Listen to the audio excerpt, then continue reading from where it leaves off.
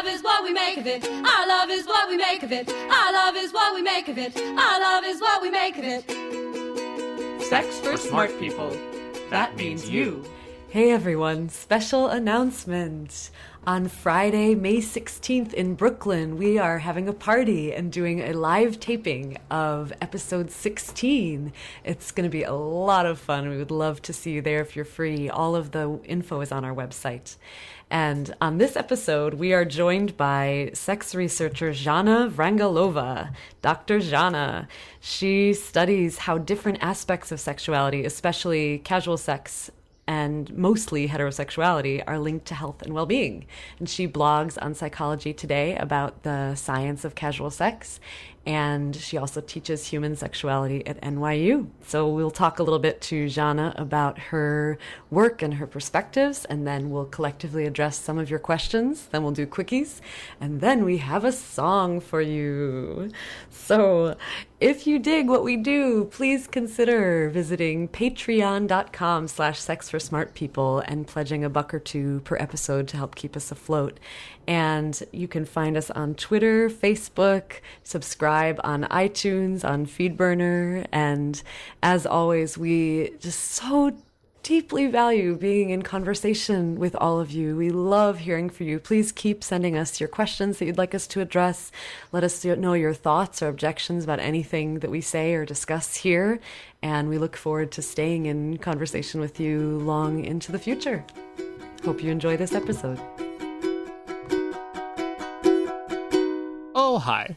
Hello. Welcome to Sex for Smart People. I'm Dave, and my preferred pronoun is he. I'm Stephanie, and my preferred pronouns are she or they. I'm Zhanna. My preferred pronoun is she. Welcome, Zhanna. Thank you. I'm very thrilled to have you in conversation with us. Thanks for being here. You're welcome. Thanks for having me. And so, Zhanna, what is your relationship to relationships? Well, for one, I study them. So I'm a sex researcher, and sexual relationships are relationships. So I study them on a daily basis. I also have them, as most of us do. And what's the root? Will you say in your words, what's the root of your research, or what you're most focused on these days? I mostly study casual sex hookups among young people and how they're related to well-being, mental health, and other sort of outcomes. I also have a second line of research that is on the mostly heterosexual, or the people who are not entirely heterosexual but not sort of bisexual enough to consider themselves or be considered by others to be bi. And I also kind of study that in relationship to mental health and well-being. What does a day of research in this line actually look like? Well, it depends on the type of study. So many of my studies have entailed online surveys. So most of it is fairly boring. It's not that sexy, just like academic papers about sex are not sexy. Once a friend of my husband's read one of my academic papers, or tried reading it, and complained that it was so unsexy. I'm not sure what he expected. An erotic story, maybe? Yeah. But so on certain days, it involves nothing more than sitting in front of your computer and analyzing data, or coming up with new questions to ask. But sometimes when I do more qualitative kind of work, I get to interview really fun, interesting people who have very cool, interesting sexual lives and stories. I'm on a project of that kind right now, and I've gotten to interview some really cool people.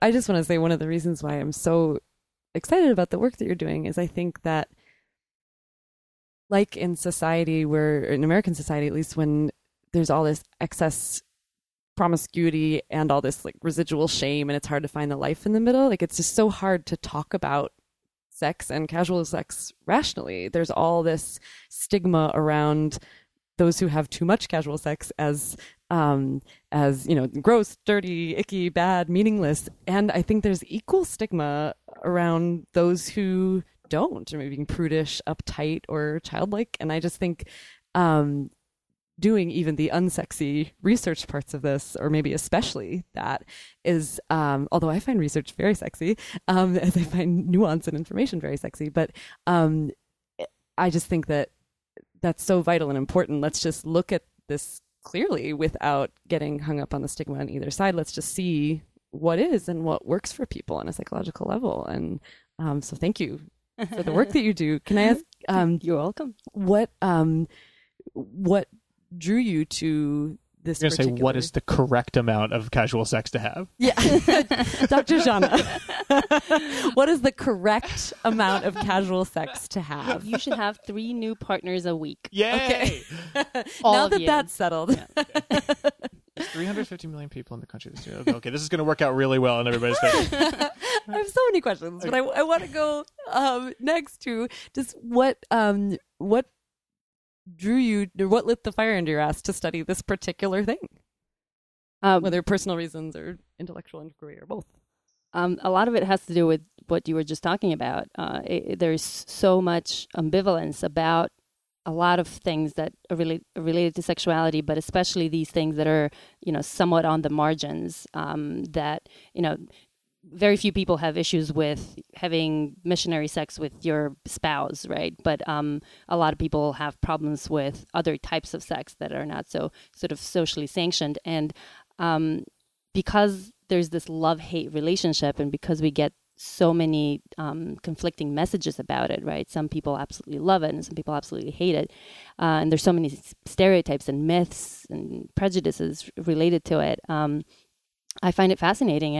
I really want to get to the bottom of it. Why are people doing it? And what I am particularly interested in, how does it affect people?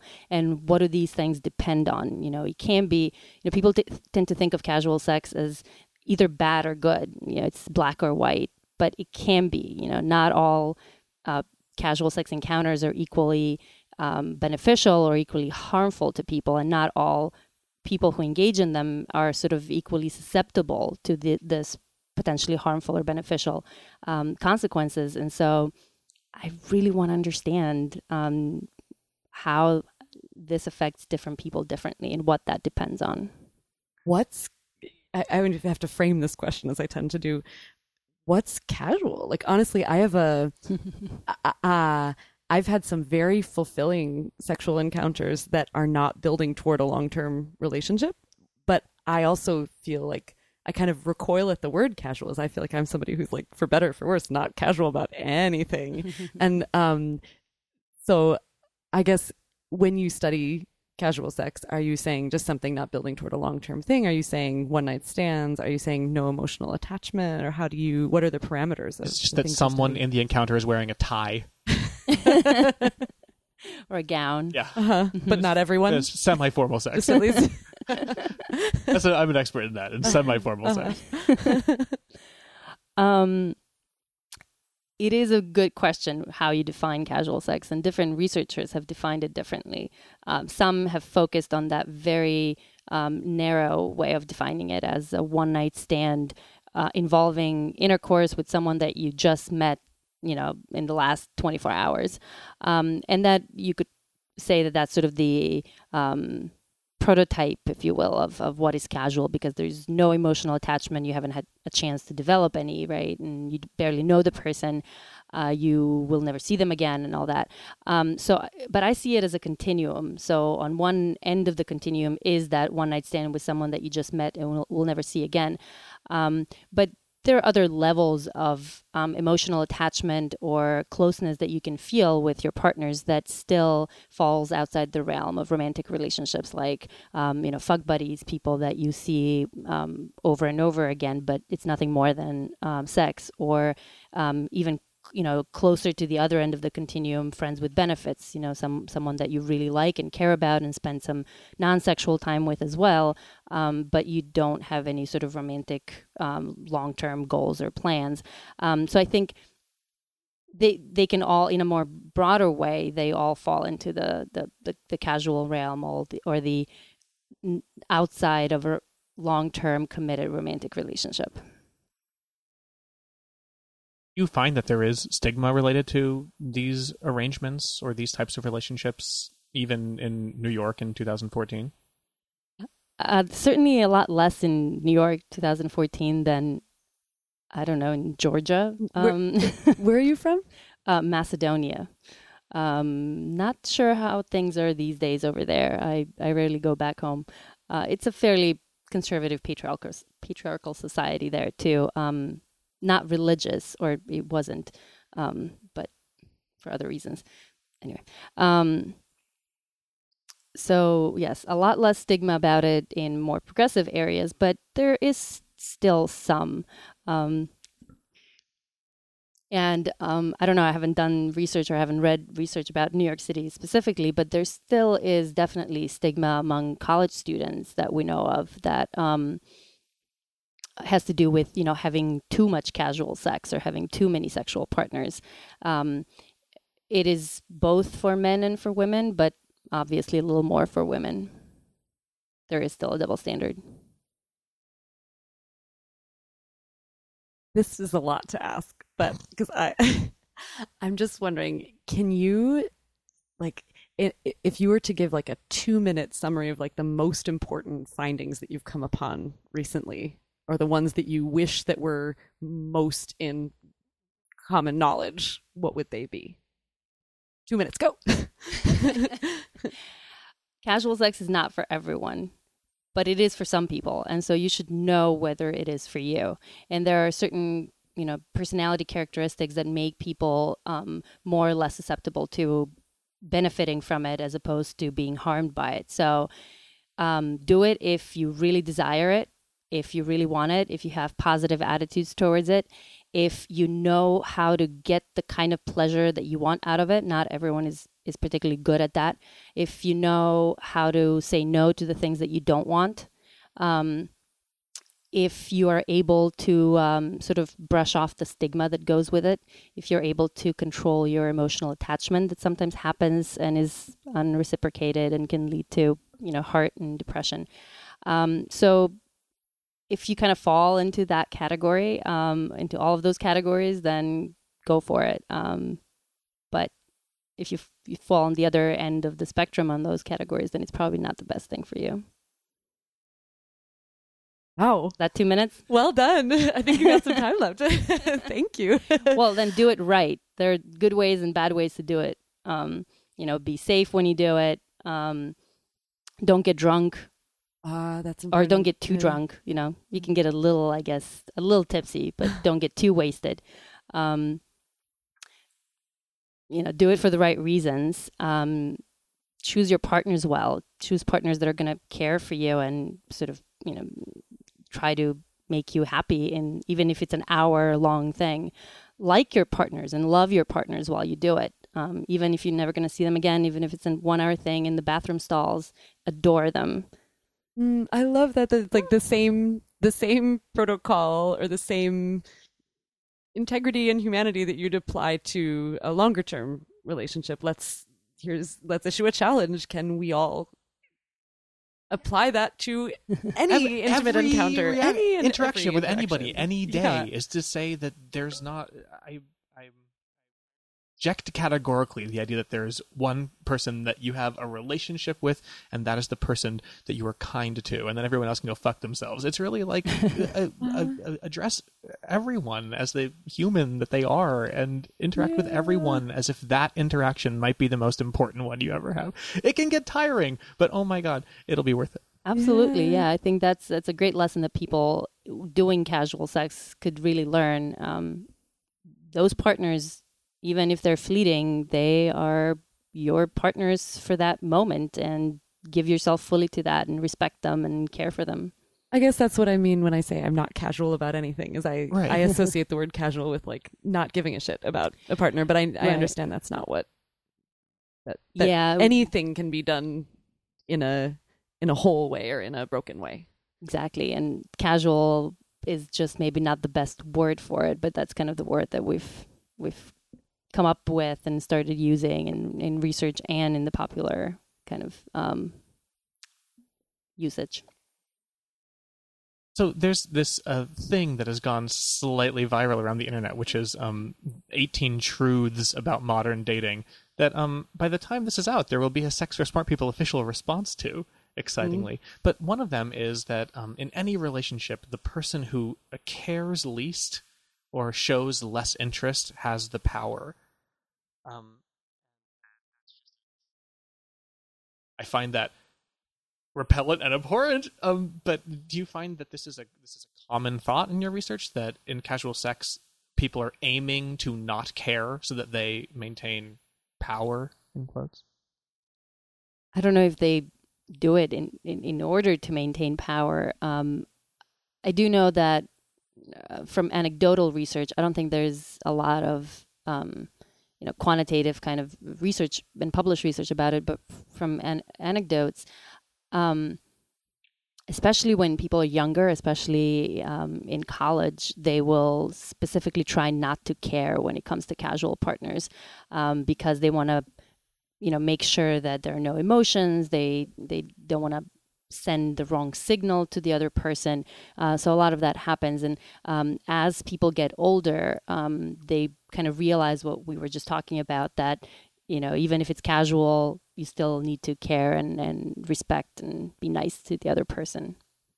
Cool. I'm just checking in with myself and how my feelings around casual encounters, I feel like I've been at all different places on the spectrum. And I think like there are seasons of my life when when it's really fun for me to experience new people's energies, and that, again, with a lot of care involved, not being casual, but trusting that this is a short-term thing, like that's really fun for me. And I think recently, and also at some other moments, I've been at a place where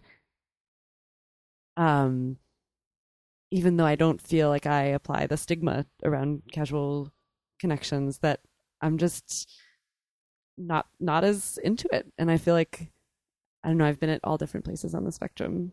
Do you guys feel comfortable sharing where you fall there?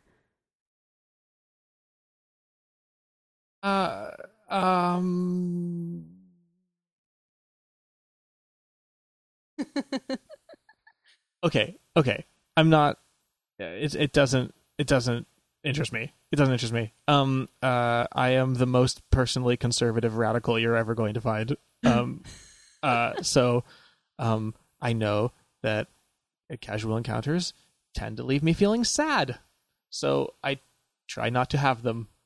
And that's great. It's great to know yourself and what works and what doesn't work for you. Absolutely. I'll keep that sort of private. I'm going to be a professional, serious sex researcher here. And I think we should go on really to... really open about it with my friends and people. I'm not quite sure I want stuff like that out in public. Not a problem at all.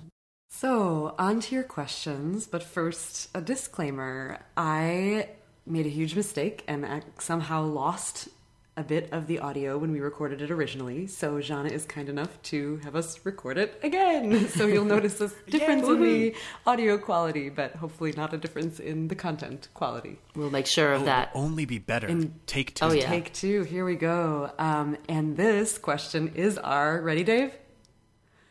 Oh, yeah. Let's do it. Crowdsourced question. Yeah! We got to keep... It's always harder when separated by physical It's space. true. We're over the phone this time, but there's some hemiola going on there, I think. Will you please read the first question, Dave? Yeah, my question is about Tinder. I am from Montreal, and most users in Montreal clearly understand the app to be for hookups. The dirty talk routinely begins within 5 minutes of the first chat. But that doesn't seem to be the case at all here in Chicago, where I've recently moved, which really throws me off balance. The sexual culture here strikes me as being somewhat conservative. I don't even know how to use Tinder anymore, since many local users appear to be turned off by the very idea of hooking up. Is there a Midwestern protocol to follow, or am I bound to use Tinder as if it were another version of Match.com? Okay, so we have 3 responses from listeners to share. Response number 1. I've had a similar experience as the questioner. I moved to the Midwest from the coast, and the rhythms and etiquette here are more sexually conservative. You know that when you move, you might have a harder or easier time finding someone you click with, but nobody tells you that the rules of the game will be different too. And you have to play by those rules or you'll come off as someone who behaves inappropriately and can't follow cues.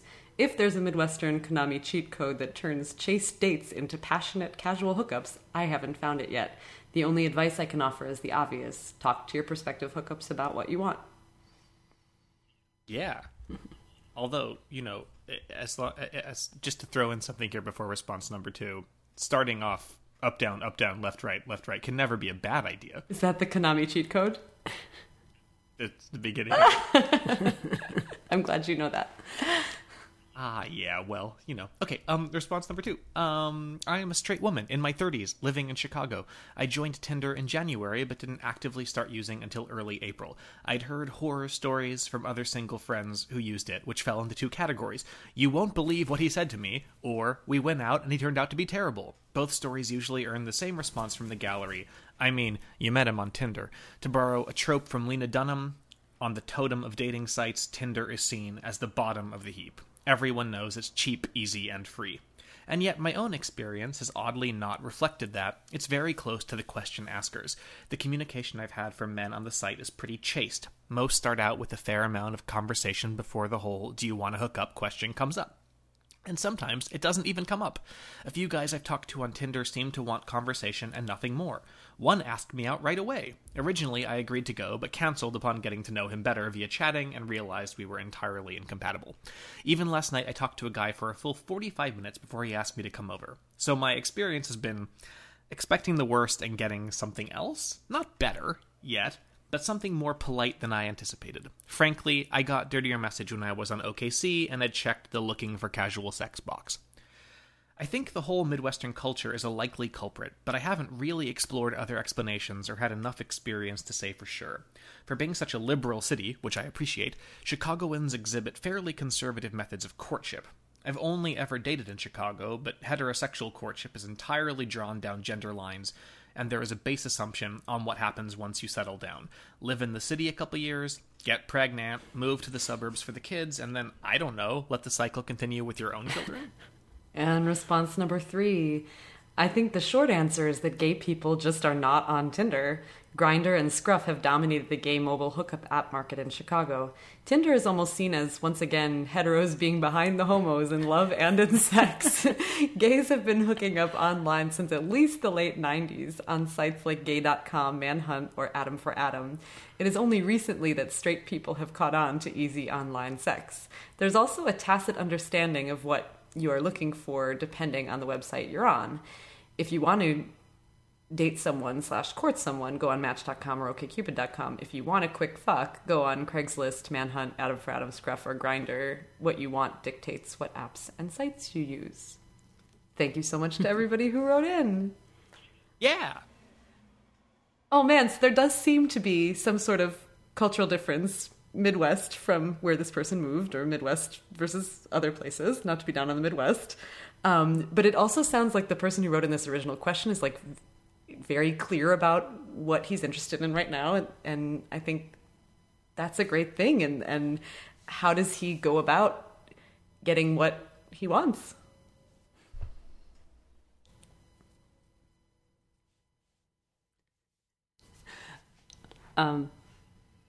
Yeah, I mean, my students were doing a research project on which hookup apps are the most perceived as the most promiscuous ones, and Tinder definitely came up on top as the most promiscuous app, or the app where people go to hook up.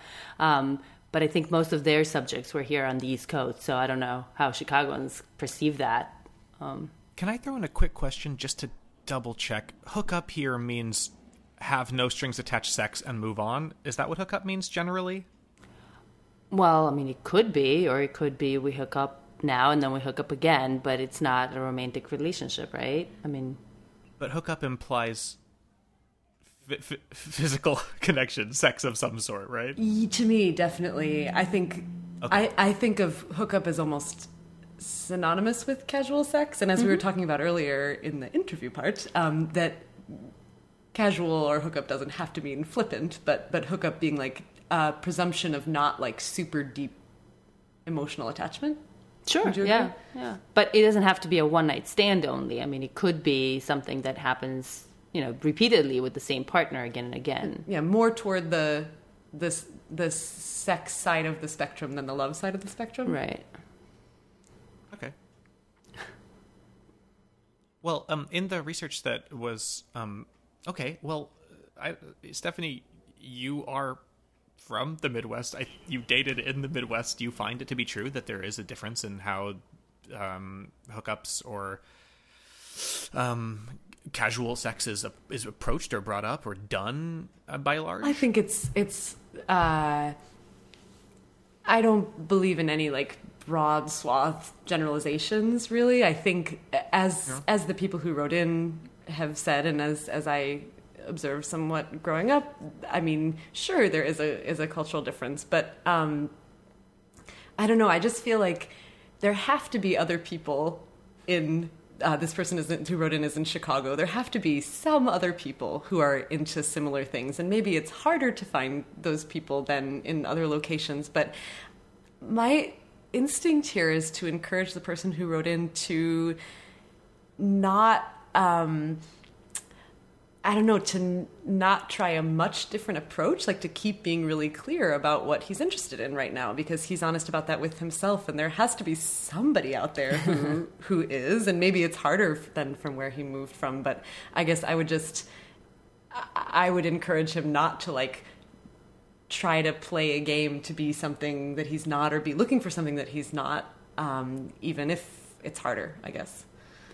Yeah, I think definitely he should remain honest about what he wants, but there's also the difference in sexual cultures, and so maybe just sort of be aware that it might take a little longer. So even if you are very clear about the fact that you just want to hook up, you still might have to talk to the other person for like 45 minutes, as that woman described, before inviting her to come over. Maybe people there are aware that Tinder is for hookups, but they just want a little more of, getting to know the person they're talking to, have some more, communication before the actual act. So I think it's a combination probably between, being honest about what you want and not sort of trying to lie about it, but also adapting to a slightly different social sexual norms.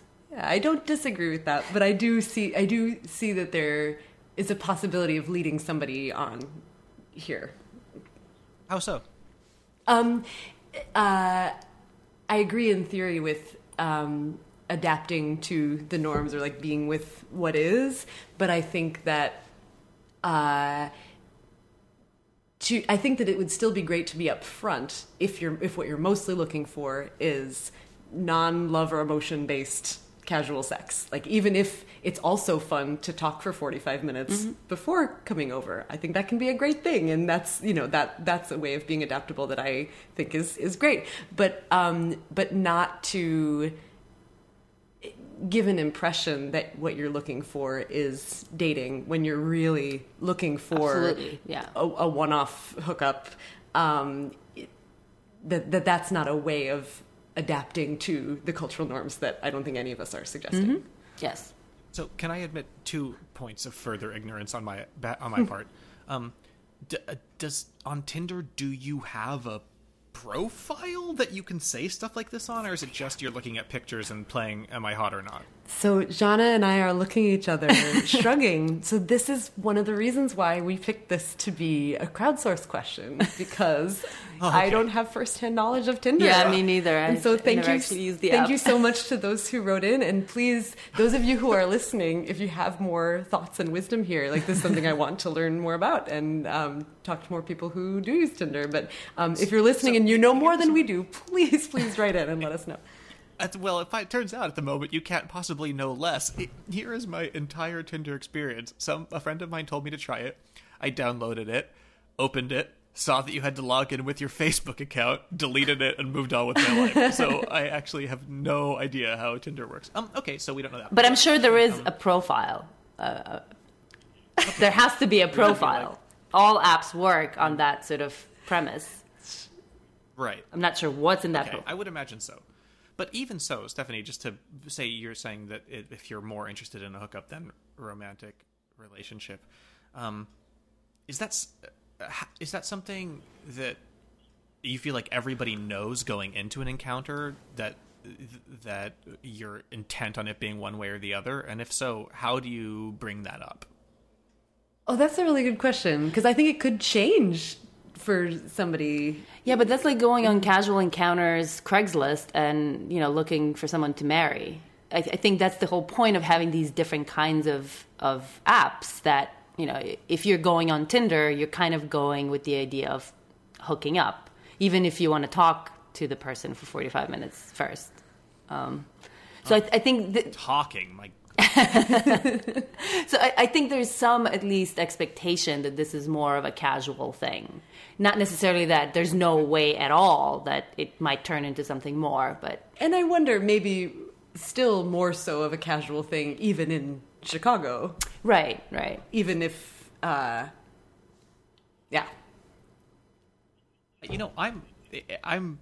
I'm interested in hearing more about this, honestly, about like, this is a topic that I find really interesting, and I think a lot of people have a lot of questions about, and I think a lot of people feel on shaky ground with this. So I want to encourage more responses to this, or your experience on Tinder, or if you have more thoughts, please keep. And I love any opportunity to trumpet that none of us are experts here, and that we're all in this conversation together. Yep. I'm just surprised to find out that Tinder has an E in it. I would have guessed it would be TINDR. It does indeed have an E in it. We're looking at the site right now. But not where you think. Wait. I think we should go on to the next question. Yeah, totally. Would you like me to read this one? Go for it. Okay, I'm a gay male in my early 40s. I just ended a 7-year relationship, and I know it is best for me to not dive into anything too serious too soon. But I have a high sex drive, and I definitely want to do more than masturbate. I am torn between trying to just do one-off hookups or trying to arrange some sort of ongoing friends with benefit situation. What, in your perspective, tends to be the better/healthier choice? Are there any psychological studies of stuff like this that you know? Dun, da, da, da. Dr. Zhanna Frangalova. Are there any psychological studies of stuff like this that you know of? There are indeed. I literally just am about to publish one. Hey, yeah, this is perfect timing. So there have been a number of studies looking at whether, casual sex of any kind leads to, negative mental health outcomes. People have been fairly concerned with that. And most studies have actually not found a relationship, especially not over time, so longitudinally, when you could control for initial levels of well-being, and then you look at any new casual sex experiences, whether that impacts negatively your well-being. Most of the studies find that there actually aren't any those kinds of sort of causal links.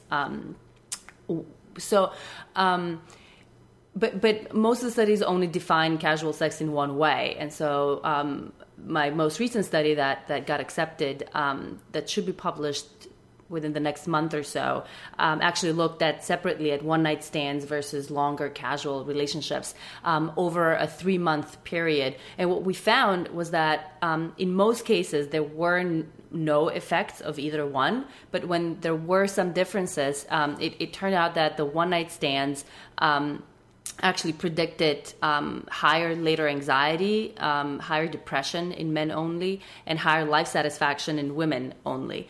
And the longer casual ones did not have sort of any relationship. So what that might mean is that the one-night stands maybe have more, sort of an immediate high or low? Yes, high or low, depending on whether it was a positive maybe experience or a negative. But it could have sort of an immediate effect that maybe later on it disappears. But what I would say overall, based on all the research on casual sex and the different types of casual sex relationships, it really depends on what works for you. One-night stands, I think, work for some people better, and longer casual ones work for other people. So, some people get attached really easily, and that can negatively affect their well-being if it doesn't turn out to be a romantic relationship. For those people, maybe one-night stands are better. some people really, really like the novelty aspect of it. So, one night stands for those people might work better. Other people like the comfort of knowing a partner, and the sex gets better over the first few or many times that you're with them. So longer casual would work better in that way. Some people want to limit the number of partners that they have. They don't want to, for sexual health reasons or for like reputation reasons, they want to sort of have fewer partners. So, friends with benefits would work better for them. So it's a personal preference to a great extent. Yeah. Is there any research or sense that you've gotten in your research that says that people will tend to accurately predict their own reaction to one-night stands or casual sex? Like, if people think they're going to be into it, are they? And if they think that they won't like it, do they not? I don't think any study has looked at sort of both steps, asking the same people, how do you think you'll react? And then having them go through the experience and asking, again, how they did react. Okay. Yeah, so I don't think we have that. There was one study that kind of looked at people who, before they went on spring break, they were asked how likely they thought they were to hook up. And then they were asked, did you hook up when they came back from spring break, but I don't think they asked about how did you think you were going to react? So interesting. I like that question though, Dave. Yeah, and what do you think people tend to have an idea, Stephanie? Say that again, please. Do you think people tend to have an accurate idea of how they'll respond? Oh, I don't know. Because again, in thinking about this question, it's like, well, the trite response is like, well, be self-aware, know what you want, and communicate about it. And I guess that's not trite. I mean, that is like the core truth that we're all like aiming for. But I do think there's so much gradation between that. Or like, I've been surprised sometimes we're like approaching something in a, I like not flippant, but in a way that I don't expect it to be like a longer term thing, and then feeling more attached than I thought, and vice versa. So from personal experience, I'm even not sure. Yeah, and we know from some other research that people, because having sex with someone, and also especially having good sex and having orgasmic sex, often leads to this cascade of neurochemical sort of activity in your brain that makes you bond with that person, or makes you kind of infatuated with that person that you just had this great sex with. And so oftentimes people, even if they went into the experience thinking or expecting it would be completely casual, that nothing would come out of that, they can't really help but sort of think more about that person and maybe wonder, oh, is this going to lead to something? And some people get attached so easily that they kind of start naming their babies and planning their wedding, or imagining their wedding.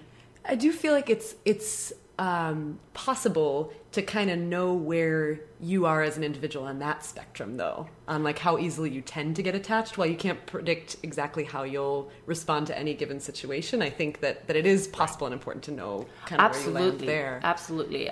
That's one of the main things I think people should ask themselves before thinking, is casual sex kind of the right thing for me? And we do know that. I mean, we know based on how we interact with people and partners over the course of our lives, we kind of get a sense of how easily we get attached to others. And so I think, for people who do get attached very easily, that it's probably better to stay away from those very casual kinds of encounters. Or there are certain ways to maybe manage your commitment and bonding as well, like not see people more than once or twice, or trying to have a rotation between different partners, or have a dance card, yeah. Or Jonna, can I question something in the premise of the question, actually, which is that in the research, is it best for people to not dive into anything too serious too soon? Is it what? Is it best for people to not dive into anything too serious too soon? Yeah, it seems like A lot of those relationships where people do dive in very quickly, very seriously, they tend to fizzle out after a while. So it's too intense, and that initial infatuation that people feel when they meet and things are great and they're so in love and they spend all their time together, and there are these neurochemicals in your brain that make you a little blind to any negatives that this person might possess, or you kind of tend to downplay the negatives. And it's not. I wish I could say I knew nothing about that, but I've been guilty of that too. Yeah, and again, some people are more susceptible to that infatuation period than other people. But there's definitely that aspect that you kind of start committing to one another very quickly without really knowing each other, without having a lot of shared history and experiences that will tell you, are you a good, compatible, long-term partners? And so when that happens, the first 3, 4, 5 months are amazing. And then as the, endogenous drugs in your brain wear off, you start to see the negatives of that person. You start to see the areas of incompatibility. That tends to then, blow up and go nowhere. And I guess that all would happen regardless of whether or not this person had just gotten out of another serious relationship, like the person who wrote in did. Right. But I'm guessing it might be, I don't know, maybe it's felt more acutely if you dive in too soon after another, right after another serious thing. Yeah. It can be, thought of as an emotional crutch, right? To immediately sort of shift your commitment to someone else. Whereas it's probably better to, be with yourself, process what happened with the previous partner for a while, be comfortable with yourself and being who you are. Because oftentimes after long-term relationships, we kind of lose our sense of individuality and who we are and what we like to do. And so it's good to kind of refine yourself, or if necessary, reinvent yourself before you sort of start building a relationship with someone else. And we have to wrap in under 2 minutes, but Okay. I really want to talk for a minute about how do you balance feeling authentic feelings, being true to what's in you, and saying, ooh, but not too fast. What happens when you're beginning to feel feelings for somebody, but feel like wanting to keep those at bay? Yeah, that's always a tricky situation, right? I don't think I have a good response for it. But the way I've done things in my own life and the way I give advice to my friends and other people, I guess, would be, try to take it a little more slowly. Try not to dive in too soon, because you can't be quite sure that that's really genuine, because that, is it just an emotional crutch that you're using, or is this really genuine? Yeah, and I would say breathe in a literal and metaphorical sense. Yeah, is probably that's a good one. A good and basic suggestion. We need to move on, but any last words, Dave, on this one? There's just one really quick, totally very serious thing I need to bring up. Yeah. I got the Konami code wrong. It's up, up, down, down, left, right, which works less good as a sex joke, but, I just, in the interest of being totally honest, I did. That was very important. Thank you so much for admitting that. And we're now going to wrap up this section, and you listeners will go on to question 3. And Jana and I are going to go look at Tinder some more. Enjoyed the sudden change in audio quality. Question 3. What do you think about the announcer voice? Okay, question 3. I prefer Ira Glass. Question 3. This one comes in from emailer who wanted to get us. Thank you. You do Terry Gross? No, Question I have to 3. do Terry. Question 3. Now, this comes into us from an avid amateur masturbator. Now, while you're asking this question, Oh, no, I think you have to read it neutrally. Okay, but let me just do the Ira. Okay, we do Ira Glass just one more time. Okay. Question 3. Okay, no, I'm sorry. Okay, I am an avid amateur masturbator. I'm reading the question now. I am an avid amateur masturbator. I often wake up restless in the middle of the night, pursue my hobby for 20 minutes, and then fall back asleep. But what about when I am sleeping with a new partner? If we've already brought my penis out into play in a sexual context, is it okay if a few hours later, when my partner's asleep, I take it out again for a victory lap? Or is that something that needs to be cleared in advance?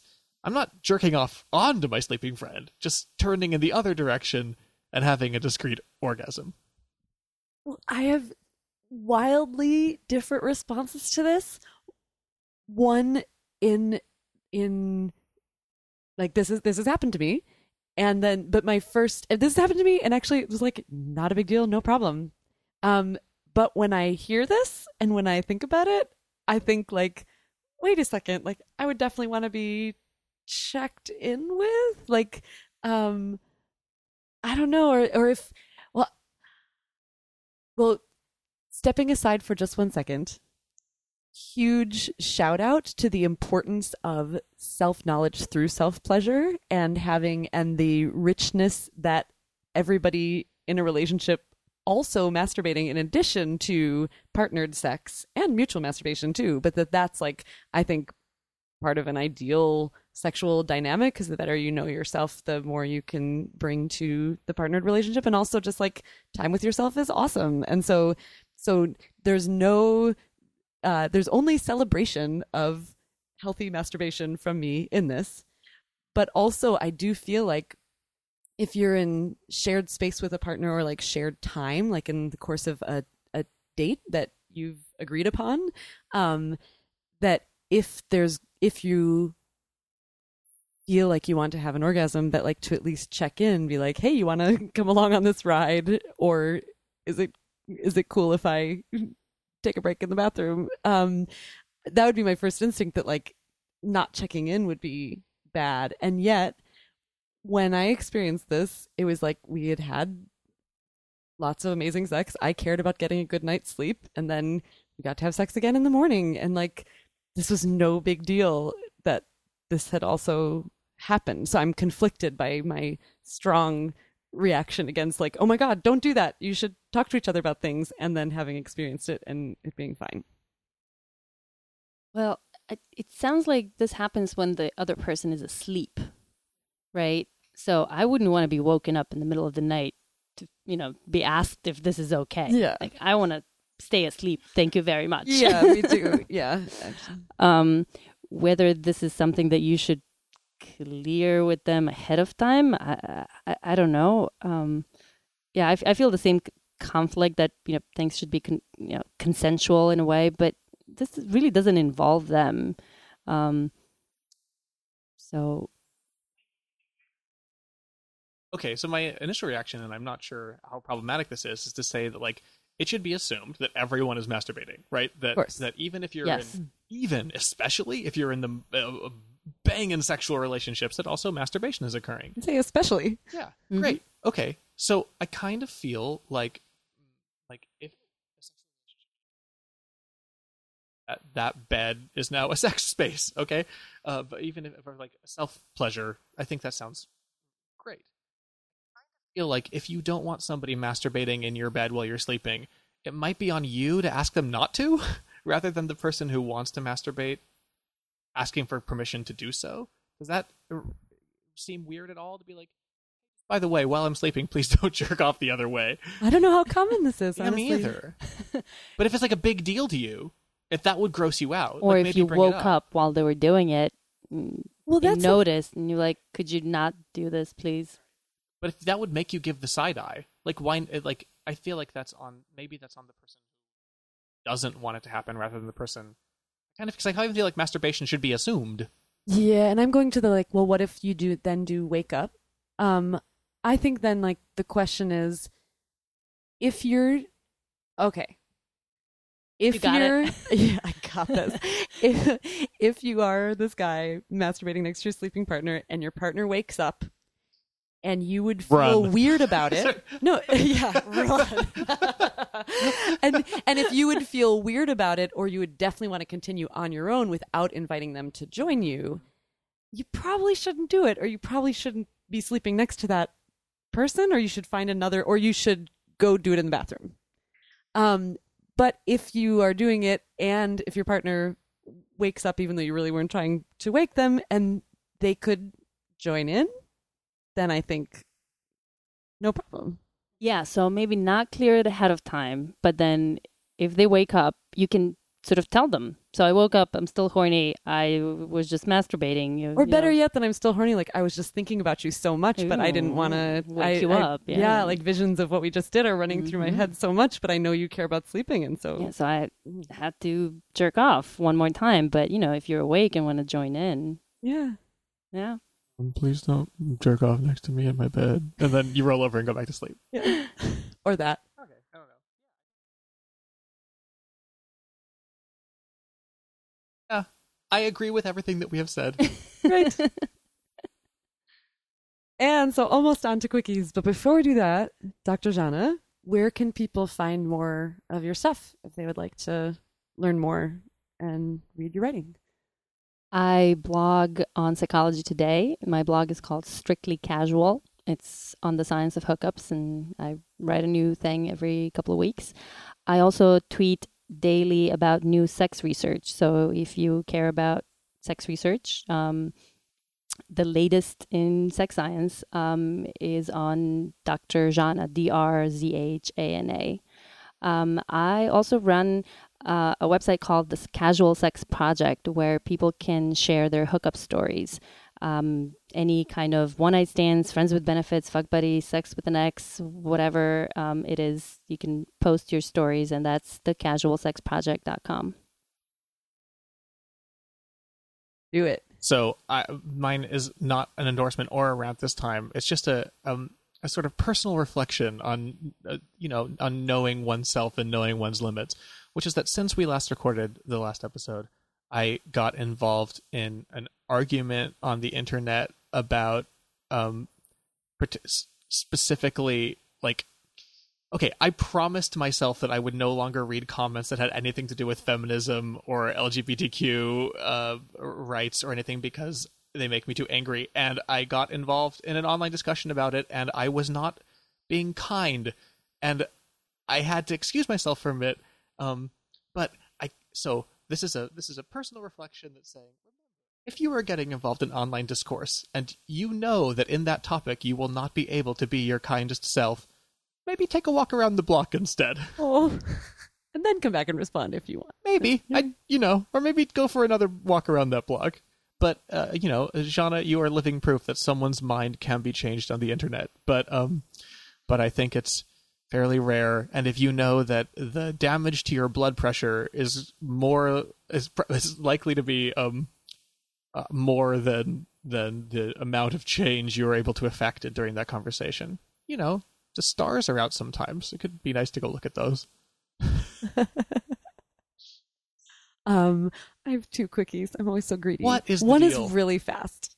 The really fast one is, oh my God, if you are hearing this before May 16th, 2014, and you're in New York City, go see the family play at the New Ohio, directed by Lee Sunday Evans. I saw an early workshop. I haven't seen this version, but it is just, the early material is just so gorgeous and sits in questions about queerness and family and sexuality and gender identity. And go see it. My other quickie, just a little juicier and longer, is always a good mix.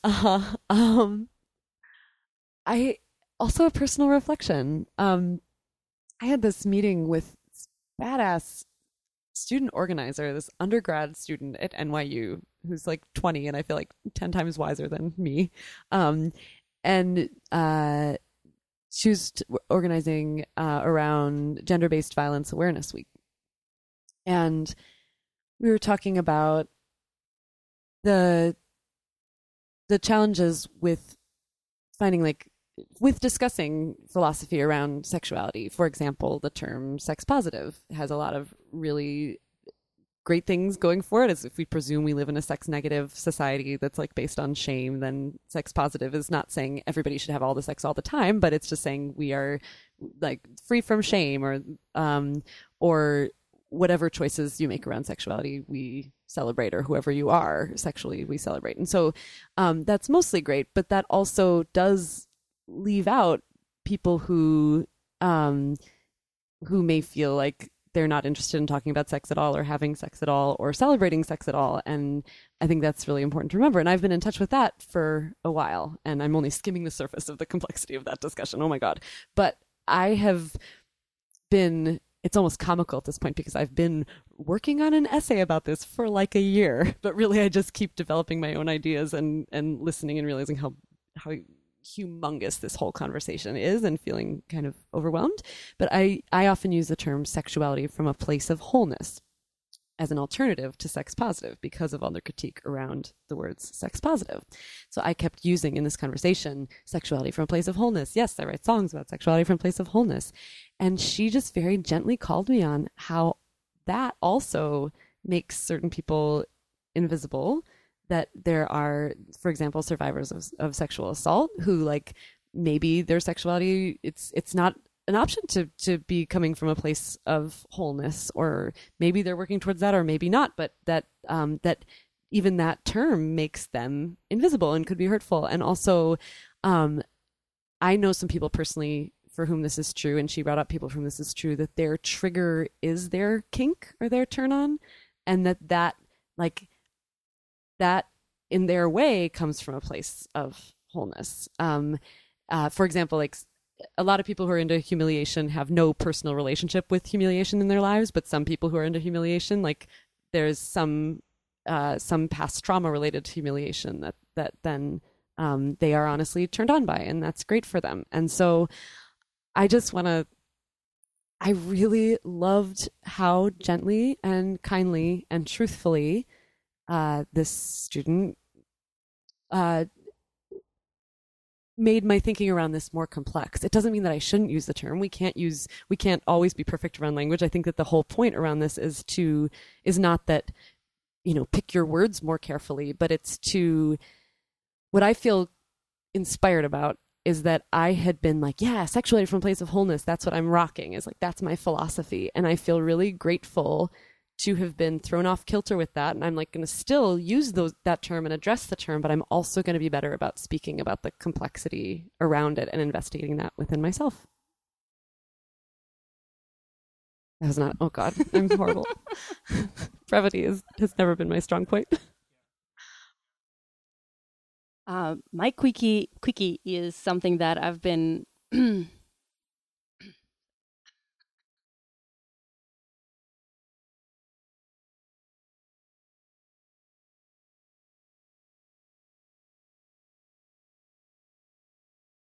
my quickie is something that I've started getting very passionate about recently, and that is translating sex research into popular sort of writings and speaking and teaching.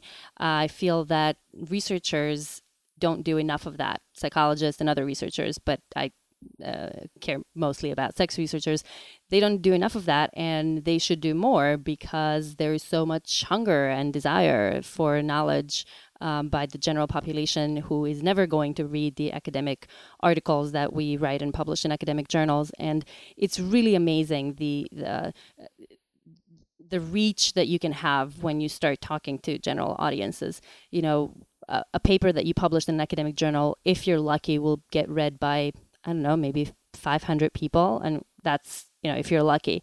You write one popular media article and it may get read by 200,000 people. And seeing that, and that happened to me recently, seeing that is really amazing, that you can reach so many people and teach them something about sexuality that they didn't know, that comes from, science and sort of objective research.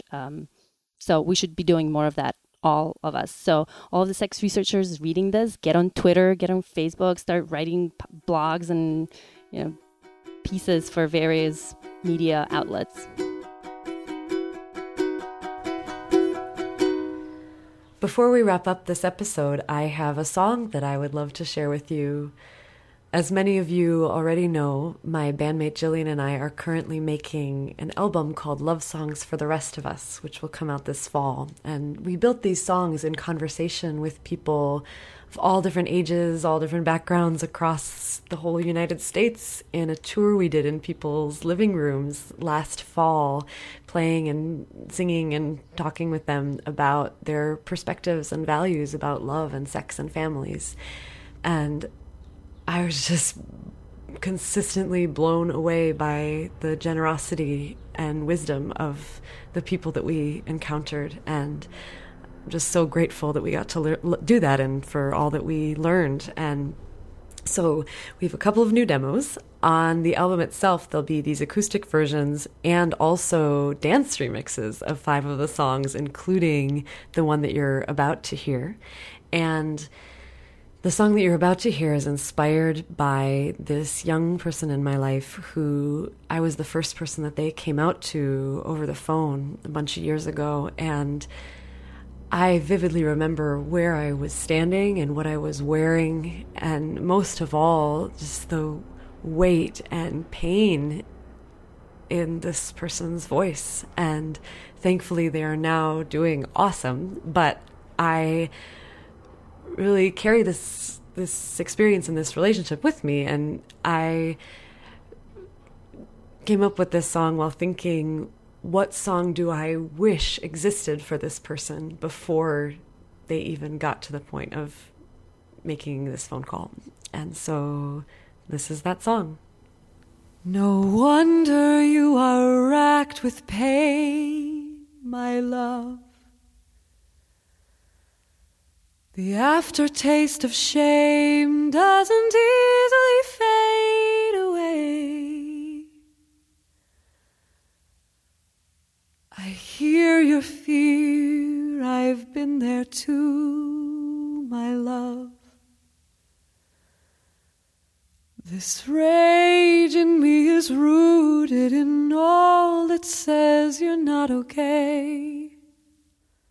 To my sister coming out at 14, to my mother who's beginning to understand what that means, to my neighbor with secret fantasies, to anyone, anywhere who's ever felt they're alone in thinking these things. No shame being into what you're into. No worries, you're not into what you're not. You're invited to be all of who you are, loving only who you love, saying yes when it feels good. Oh, to my brother whose wounds are still raw, to my lover who owns a desire like never before, to my neighbor who's never felt that pull, to anyone finding what makes their body alive and their heart full. No shame being into what you're into. No worries, you're not into what you're not. You're invited to be all of who you are, loving only who you love, saying yes when it feels good, saying yes when it feels good, saying yes when it feels good. No shame being into what you're into. No worries, you're not into what you're not. You're invited to be all of who you are, loving only who you love, saying yes when it feels good. Oh, no shame being into what you're into. No worries, you're not into what you're not. You're invited to be all of who you are, loving only who you love, saying yes when it feels good, saying yes when it feels good, saying yes when it feels good. So that's it for episode 14. Thank you again so much to Jana. And if anybody out there is looking for an amazing graphic designer or someone to help you build your website, we have high recommendations for you. Priska Wenger did our logo, and Alex Mallory is helping us revamp our website. And please get in touch with us at hello@sexforsmartpeople.com if you'd like to get in touch with either of them to work with them. We really can't recommend them highly enough. And on our next episode, we're trying something just a little bit different. We're having dinner with Bobby and Steve Siegelbaum. Bobby and Steve are dear friends of mine who have been married for nearly 50 years, and they're musicians and educators and activists. They're still singing and protesting in the streets regularly. They were good friends with Pete Seeger while he was alive. And Steve is also a retired middle school principal, and Bobby taught sex ed in New York City public schools for 20 years. And they're incredibly wise and kind and insightful. And I always feel like I learn so much when I talk to them. And we're going to talk about what we think is most important in terms of long-term partnerships and what happens when things get hard and what is maybe most important to talk to young people about so they can be happiest and healthiest when they're adults. So I have a really good feeling about this one. We hope to see you there next time. And our next crowdsourced question, is, hey, SFSP, you say often that communication is the most important thing and that you should talk to each other about things. But what happens when you have tried your hardest to talk to each other about things and still there are major problems? Where do you think is the line between nobody's perfect and all relationships take work and a partnership that just isn't healthy or working out and should be moved on from? So that's a huge question. I think about that a lot. We would love to hear from you, your stories, your wisdom, your ideas around that. Please let us know if you have thoughts. And of course, let us know if you have thoughts on anything, anytime. And keep sending us questions that you'd like us to address on the air. Send us objections or clarifications about anything we've said, anytime you think we're wrong. We absolutely love being in conversation with you. We value that so, so much. And find us on Patreon, find us on Facebook, find us on Twitter, all the many, many ways we can stay in touch with each other. And if you're in New York City, we hope to see you at the party on May 16th. Woohoo! I'll usually say authenticity is the sexiest, but I'm sure you've had that so many times. Cannot be said enough. Okay, well, authenticity is the sexiest, but also confidence is the sexiest. Hey, enthusiasm is the sexiest. Winter fucking finally being over is the sexiest. Yay!